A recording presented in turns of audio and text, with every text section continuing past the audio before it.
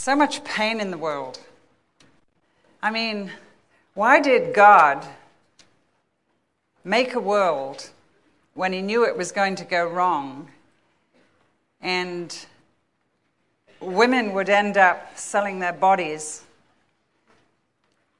and disease would take mothers the hard way to heaven?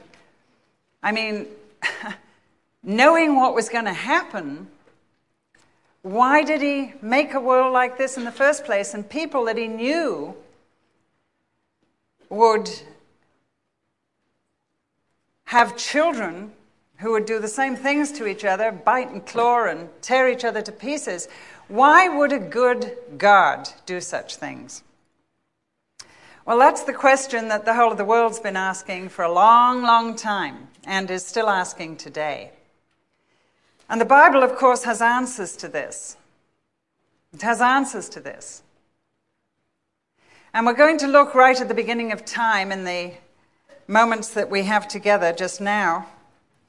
And we're going to try and think of the answers to some of those questions. And we're going to think of 4 gardens in the Scriptures. We're going to think of the Garden of Gardens that we read about in Genesis chapter 1. And then we're going to think of the Garden of Sin outside the front door of paradise. And then we're going to think of the Garden of Grace. And then we're going to think of the Garden of God. Now we start with the Garden of Gardens. The earth was formless and empty. Chaos. Darkness was on the face of the deep. And God breathed. God hovered. God overshadowed the chaos and brought order out of it. And God saw that everything he'd made was very good. There wasn't anything he made that was bad. There was no pain. There was no problem. It was all very, very, very good. And the Bible says that God was a gardener. And he planted a garden east in Eden, a garden of trees. And he brought forth water from the ground, and it watered that beautiful garden full of trees and fruit. And he irrigated it. And I wonder what it was like for Adam and Eve to live in that garden that God had planted. My mom had a poem hung on her kitchen wall. It's one that you're probably familiar with. The kiss of the sun for pardon, the songs of the birds for mirth. One is nearer God's heart in a garden than anywhere else on earth. And I don't know if you ever feel like that. I'm a gardener. And sometimes I feel like that. I run to my garden for therapy. I love to pull out the weeds. And when I do, I think about the mess that was made of God's garden. But I imagine Adam and Eve with a hoe in their hand and working and keeping the garden God had given them to keep. And coming around the corner of the garden in the cool of the day, and there's Jesus sitting in the shade. And he walks with them and he talks with them. And what a wonderful thing it must be. Paradise indeed. No pain, no sorrow, no tears. Paradise. Life inside the garden was wonderful. All very, very, very good. God had made the man, Adam. The word means humanity, man, male and female man. And he put him in the very beginning in the garden without anyone to help him. There were animals there, and he named the animals, and they were his companions, but for Adam no one was found. But in the beginning of times, he had the hoe in his hand, and God said, I've got a job for you to do it. I heard a man tell a story the other day of how when he was a little boy of 4, his daddy asked him to clean out the garage, and he put a broom in his hand. And he said, this is a job I want you to do, son. And the little boy of 4 began to sweep it out, and he wasn't doing a very good job. And his bossy little sister, age 6, came out and watched this and tried to take the broom out of the little boy's hand and said, I'll do that. I'll do that for Daddy. And the little boy fought with the broom. And he said, my daddy gave me this job. My daddy gave me this job. There was a huge sense of purpose and pride in the little boy because his daddy gave him a job. And God the Father gave Adam a job, and he put a hoe in his hand.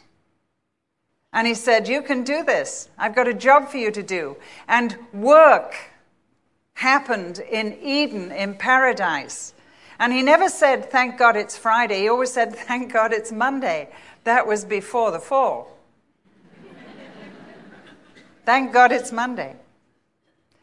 I expect when God put the hoe in his hand and said, your daddy has a job for you to do, Adam, I expect he might have thought, work and paradise, that's an oxymoron, like jumbo shrimp. Two words in the same sentence that don't go together. But not before the fall. And so there was meaning and purpose and paradise and God walking and talking with the man that he had made. And this was supposed to be a garden for all time. This was the Garden of Gardens. For all people. And I guess it occurred to me as I was thinking about this that if there hadn't been a snake in the garden and if Adam and Eve had not listened to him and taken the forbidden fruit, we might have finished the job by now and this world would be called the paradise instead of the world. And we might have been sharing our lunch with a friendly elephant or panther later on, and even a couple of skunks. I bet they didn't smell like that before the fall. This world was meant to be paradise, but paradise was lost. And that's pretty evident every time you pick up a paper and read it. So the snake deceived the man and the woman, and they fell. Now, where did this woman come from? Well, Adam went to sleep one day and woke up, and there she was. I bet it made him scared of closing his eyes at night.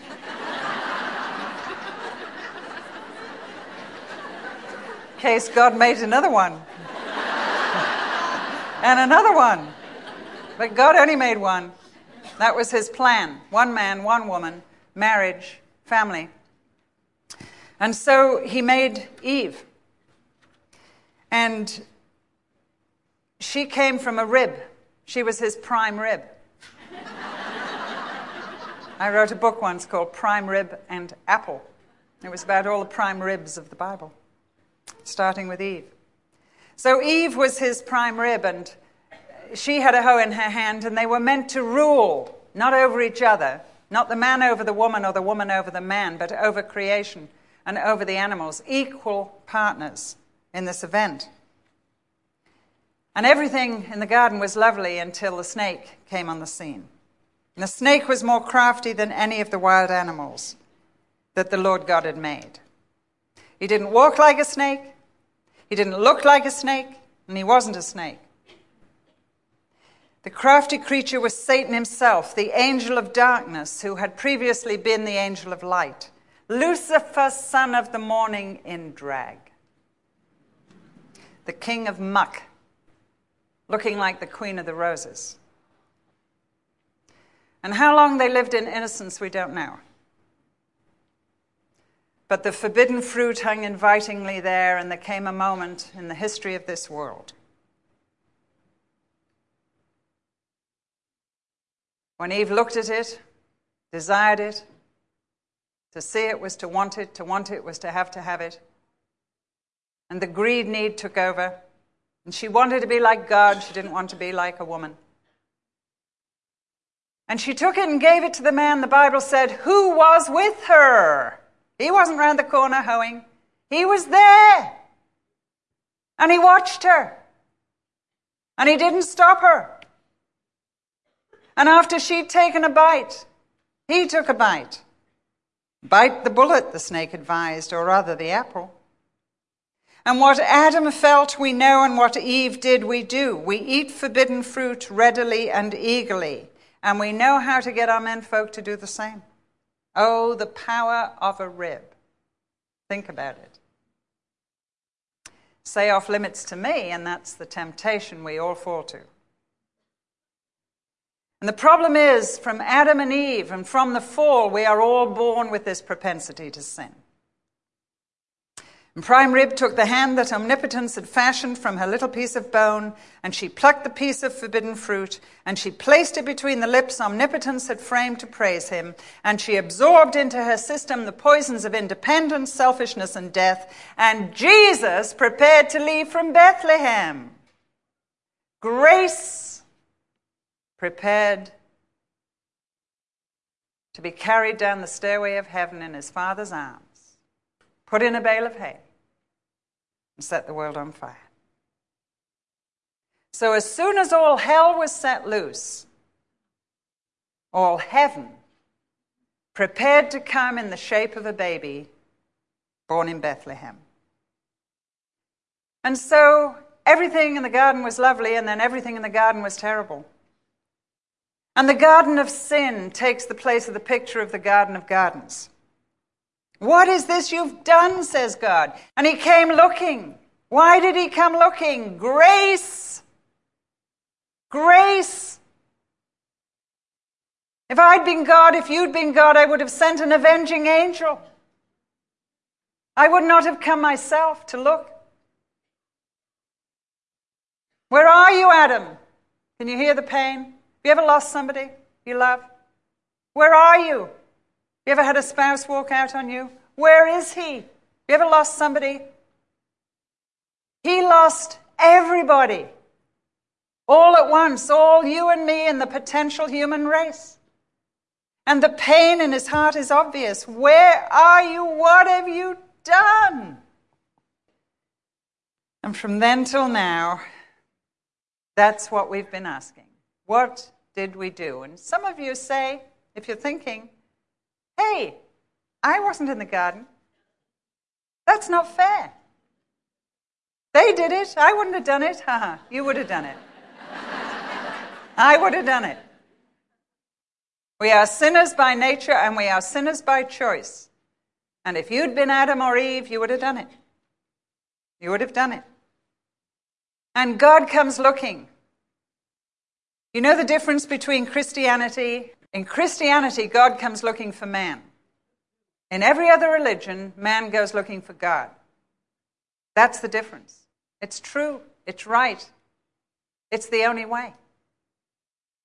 Because God came seeking. God came reconciling. God came looking, saying, where are you? At great cost to himself. Whereas everybody else is saying, where is God? I can't find him. I'm looking for him. And we begin with man speculating on where God is and who God is. But for the Christian, we know God came looking. He started in Eden and he's been looking ever since. He's been looking in Africa and India and Europe and America. And he's been saying, where are you? The Father loving us enough to let us go, but loving us enough to come looking and offer us a second chance. And life outside the garden, in the garden of sin, is not easy.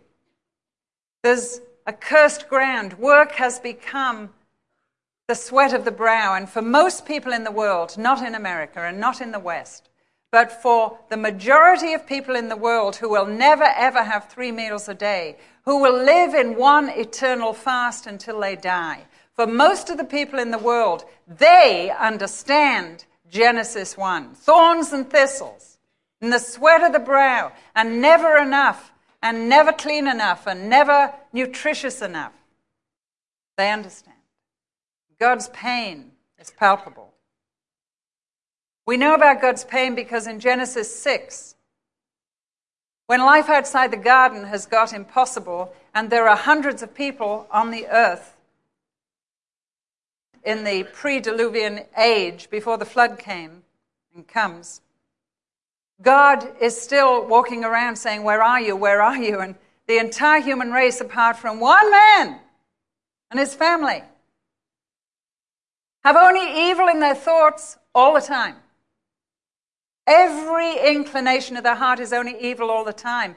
And you know what the Bible says? God looks at this mess and he is sorry that he made us. Have you ever read that verse? He's sorry that he made us, and his heart is full of pain.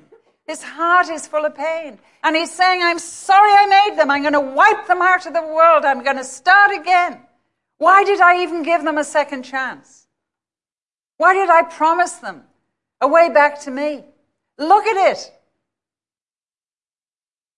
But Noah found grace in the eyes of the Lord. Do you know how much you have to offer and to say thank you to Noah when you get to heaven? He's the reason we're here, folks. His name means comfort. He brought comfort to the human race. Because one man decided to be forgiven. One man decided to be reconciled. And he found grace in the eyes of the Lord. God built him an ark. God built him an ark. And when I think about the pain of God, I cannot conceive what that must have been like. As I was looking at this message to prepare it, I came to that verse, I am sorry that I made them, and I cried, I wept. And I said to God, I am so sorry that you are so sorry. And I'm sorry I'm part of that. That you look at my life and you say, I'm sorry that I made her. Apart from grace, that's what he feels. And what grace is even though he's sorry that he made us at this point in history, and I'm sure many times as he looks in this terrible, horrible things that are happening in this world today, as he looks into every little grubby room in India and Los Angeles and wherever he is, and he sees what men are doing to women and women are doing to men and parents are doing to children and children are doing to their parents, I think he's sorry that he made us all over again. But there's grace that comes even though he's sorry that he made us. Even though he's asking for a whole lot more pain if he comes and tries to put it right. And God was in Christ. He came in Christ to make a third chance and a fourth chance and 1,000,000 chances still to be reconciled with God. And I've often thought about it. He knew what was going to happen ahead of time.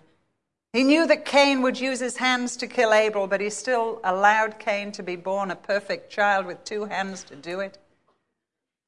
And he knew that Herod would give orders to kill a whole village of children, but he still gave him a tongue in his head to issue the orders and allowed him to be king. And he knew David would commit adultery, but he still gave him sexual function.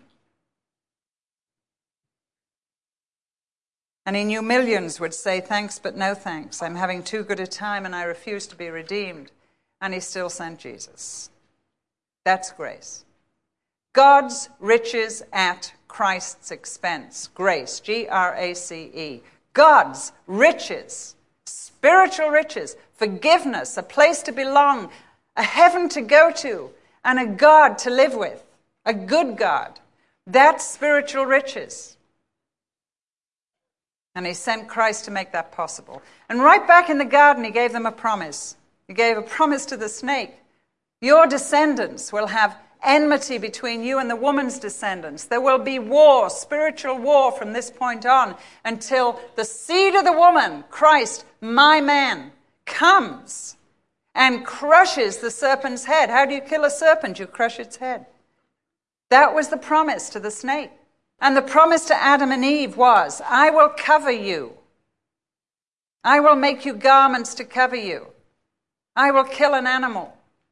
A life will be lost. Blood will be shed in order for you to have skins of animals to cover you. And that was a picture of what was to come. God would make a way. He would cover the sin, and one day he'd do away with it altogether at the cost to himself. And so Noah found grace in the eyes of the Lord. And God said to him, build an ark.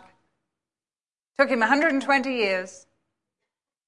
Grace builds an ark, a place that we can get into out of the judgment of God, because God has to judge sin. And so he said, build a big boat. It'll take you a long, long time. And while you're building it, preach. He built us an ark and he sent us a preacher. And for 120 years, Noah faithfully told them why he was building the ark, that God was going to judge the world. A flood was going to come. And this was a safe place to be. And the only place out of the judgment of God that was coming was in the ark. And the door was open for 120 years. And at the end of 120 years, God said, come on, Noah, bring your family into the ark. And God shut the door. God shut the door. And the rain started. And the rain came. And those people suddenly realized he'd been right. And they came up to the ark and they scrabbled on the door and they knocked on the door and they screamed and they yelled. And I believe Noah was the other side saying, please let me open the door. Please let me open the door. And God said, no, I've shut the door. 120 years. My long suffering has waited in the days of Noah. It tells us that in the New Testament. And there will come a day when God shuts the door. There will come a day when God shuts the door forever on the chance to go into the ark. And Noah and his family went into the ark, and the judgment of God fell. The judgment of God fell on the ark, but they were in the ark and they were safe. And that's a picture of God's plan. The judgment of God fell on Christ. He's the ark. And we can come into Christ. We can come into Christ. We can go through the door. Jesus said, I'm the door. I'm the door. I'm open. Come into the ark. I bore the judgment of God on the cross for you. I didn't allow it to fall on your head. And after a while, that ark arrived at Ararat. 40 days and 40 nights. And there wasn't a tree high enough, and there wasn't a mountain high enough for the people. Everybody was drowned. Everything died. And God's heart was filled with pain. But it had to be done. For those people, it was too late. But the ark, holding the people that were saved, the forgiven sinners, the ones who had been reconciled with God, bumped up against a mountain called Ararat. And the word means heavenly places, heavenly realms. And they came out. God opened the door, and they came out. And Noah built an altar. First thing he did, he built an altar. And he sacrificed some of the clean animals he'd taken into the ark. And the sweet smell came up to God. And what Noah was saying is, I understand. A life has to be given. A life has to be given for us to be saved. A life was given or will be given for us. He looked forward to the cross. We looked back to the cross. And he thanked God for his salvation, for grace that had made a way. He thanked God for grace that had made a way. And you know, we're a long way from Genesis, but we're not a long way from God. And we can come out of the ark, out of our initial experience of being saved, of salvation, of coming to Christ. We can come out into a spiritual realm, heavenly dimensions in a human life that we can experience. Ephesians talks about it. In Christ, we live in a heavenly dimension. There is a spiritual dimension added to your life where before that had only be a religious dimension. Some of you have got a religious dimension to your life. That's not what I'm talking about. Religion or ritual is not what I'm talking about. I'm talking about a heavenly experience of a living Christ. I'm talking about forgiveness that you can know. You can know yourself forgiven. You can know that God has forgiven you. He can deal with the guilt. And these are heavenly things. These are spiritual realities that we can experience. We can know that we belong, that we're adopted. In Ephesians 1, it says when you live in this heavenly dimension, God adopts you into his family. He takes you for his own. Everything he has is yours. God, Christ is your inheritance. And you are his inheritance. And all of this stuff, this religious stuff you'll hear about, is a reality. It works. It works. It works in our families. It works in our marriage. It works in our personal life. Ararat, the mountain of God. Life on the highest plane, if you wish. Life on the highest plane. And you know what's so incredible when you read Genesis? is that after this possibility, this wonderful chance, it was one short year before Noah made a vineyard, drank the wine, and got drunk. And he lies in his tent, and his 3 sons are there. And one of them, Ham, comes in, and we are not quite sure what happens, but something happens that should not happen, as his father lies there out like a light and naked. And he comes out and he boasts about it to his brothers. And his brothers are horrified. And Shem and Japheth put a coat on their back, and they walk backwards so that they would not see their father's nakedness, and they cover him up. And the whole thing begins again. The whole thing begins again. A man begins to hate man. A man begins to kill man. And God's heart is still filled with pain. Business as usual, if you wish. And yet God provides a means of grace and a reminder. And he's put a rainbow in the sky with colors in it. Colors like green for the world, and red for redemption, and blue for heaven, and yellow for glory. And he says, that's my reminder. I promise you, I'm going to make a promise, a covenant with you. I'm going to make a promise. I'm going to see this thing through. And not until you get into the garden of God, not until you get into heaven, will it be any really different. You can know a little bit of heaven down here, because heaven can come into your heart in the shape of Christ. And grace can cover your sin, but we are still left in the garden of sin for the whole of our lives. But one day, we will and can live in the garden of God. The garden of God, where Christ is seated at the right hand of God. And one day we'll go through the front door. Yes, we will, if we know Christ. And you know the first thing you'll see? You can read about it in 3 places in Scripture. You'll see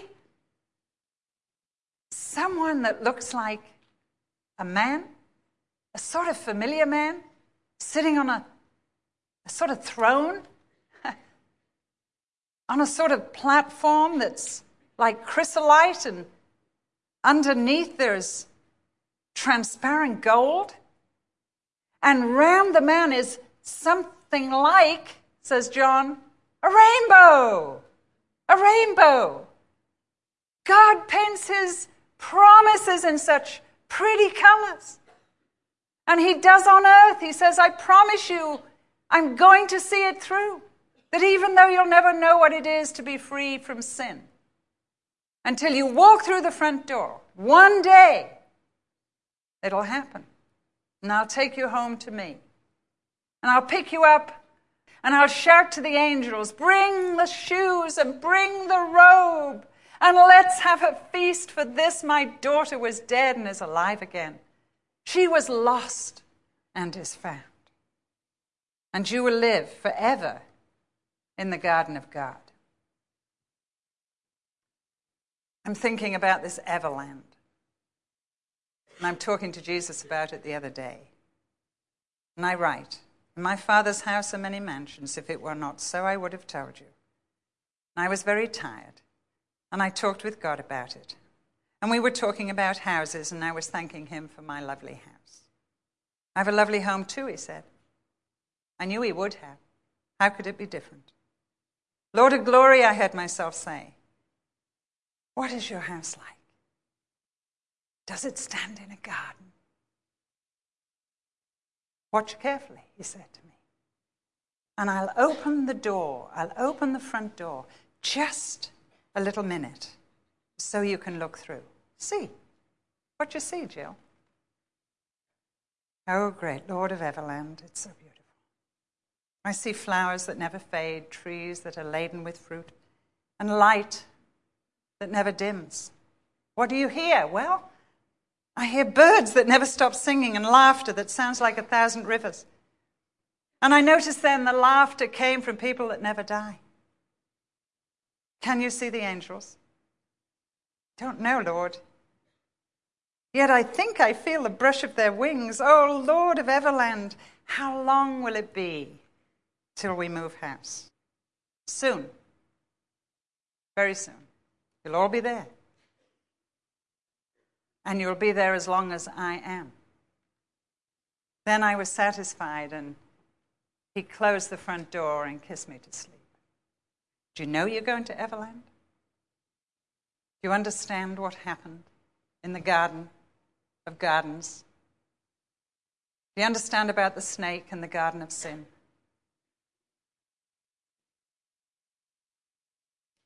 Do you know about the Garden of God, the Garden of Glory? Well, Noah found grace in the eyes of the Lord. And individually and personally, each of us need to find that personal grace to say, forgive me, God. Forgive me, God. I want to come into the ark. Thank you for sending the judgment I deserved on Jesus' head on the cross. Thank you for offering me salvation in Christ. Show me how to walk into the ark. And show me to live on Ararat is what this is all about. Help me understand the spiritual dimension of life in the Garden of Sin with the Christ of God living within me to make the difference. And, O Lord of Everland, I want to come home. One day, I want to come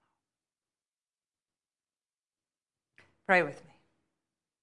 Heavenly Father, thank you there is a God to believe in and a heaven to go to. And thank you there was a Christ who came, seeking and looking behind every tree and rock to find us.